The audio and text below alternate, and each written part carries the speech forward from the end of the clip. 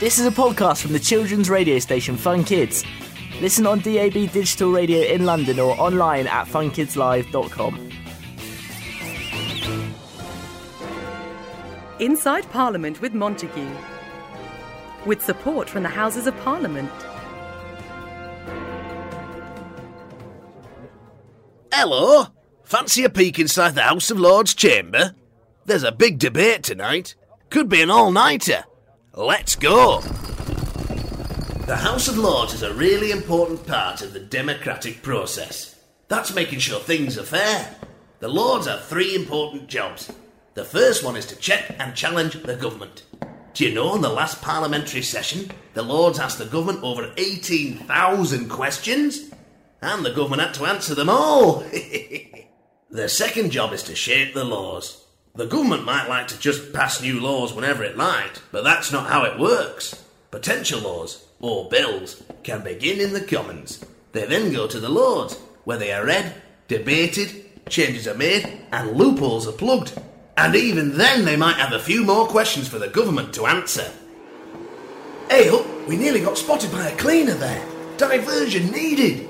The third job is to investigate issues through committees and debates to help improve the way the country is run.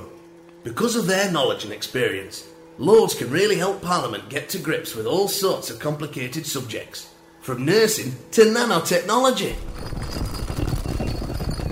Brilliant! We've popped up in the Peers lobby, just next to the chamber. There's lots of decoration and red, and everywhere you look around here, there are reminders of important events and people from history. Hey, let's take a peek back in time. That way, you can see where the House of Lords came from. The Lords started as a kind of advisory council for the king. They met up in Westminster every now and then to discuss matters of state. In 1215, King John was forced to sign the Magna Carta, which required him to share power to the nobility, so they could have more of a say in the way things were done. As time went on, trade became more important, leading to rise of new merchant class. And they wanted a say too. Edward III divided Parliament into two houses, with the nobles in one and less important knights and merchants in the other. And from then on, the Commons became more dominant. King Charles I was even executed by the Commons in 1649. The Commons is definitely in charge today. These days you have to be appointed to the Lords. That means chosen. And you have to have experience and knowledge to share. Right, let's go through the famous brass gates and into the chamber. No one's looking. Made it. Here we are in the big House of Lords chamber. The chamber is where lots of the work takes place. And the red leather benches are where the members of the Lords sit. And I can tell you, it can be quite a squash and a squeeze on busy days because there are around 800 Lords, but there's only room for about 230 at a push. So who decides who sits where? Well, they don't have a game of musical chairs. Where they sit depends on which party or group they belong to. And before you say it, I don't mean the sort of party where you get balloons and ice cream. Political parties are groups of people who have similar views on how the country should be run. Lords, who are part of the same political party as the government, sit over here on the left. The ones opposite, well, they're called the opposition. Those who don't support any political party or set of views are called crossbenchers, and they sit in the benches that go across the chamber. There's also a special area for the 26 Church of England archbishops and bishops, who sit in the Lords. Crossbenchers and all those other strange words might seem complicated, but they're talking about normal people. Lords come from all walks of life. Businessmen, politicians, doctors, nurses, soldiers, technology experts, writers, postmen, lawyers, judges and policemen, all helping to shape and change laws. You don't get many gargoyles, generally speaking, though. Just me today. Hey, up. See that lady over there? She's the Lord Speaker.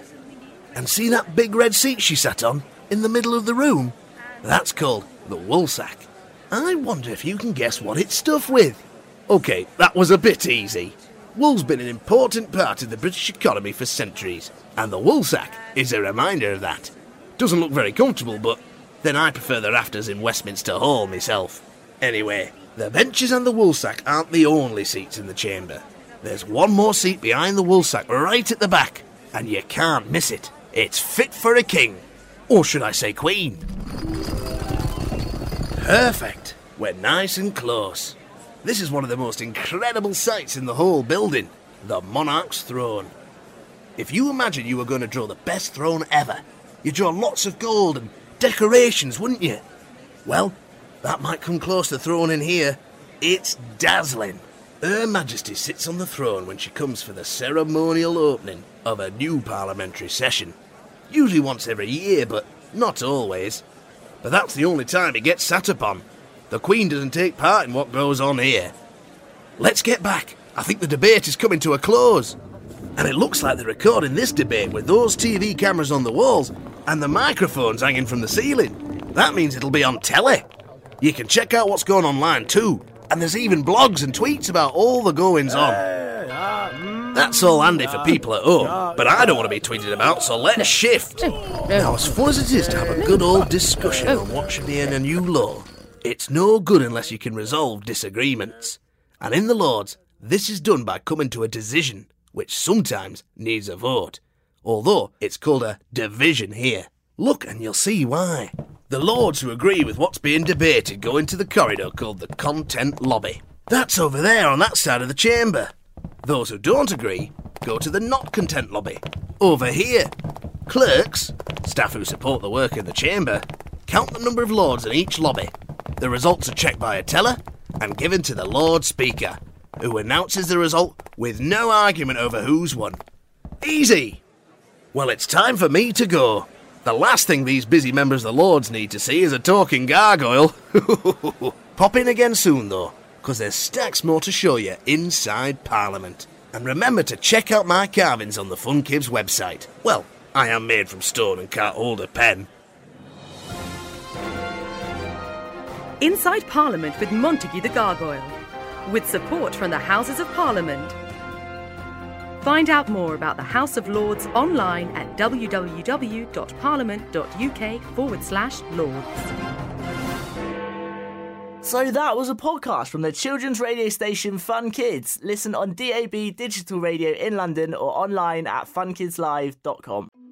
I'm James Stewart, and in Saving Planet Earth, I'm going to be joined by some of the world's top scientists to introduce you to some of the weird and wonderful ideas being trialled to try and save our planet. Led, of course, by your questions.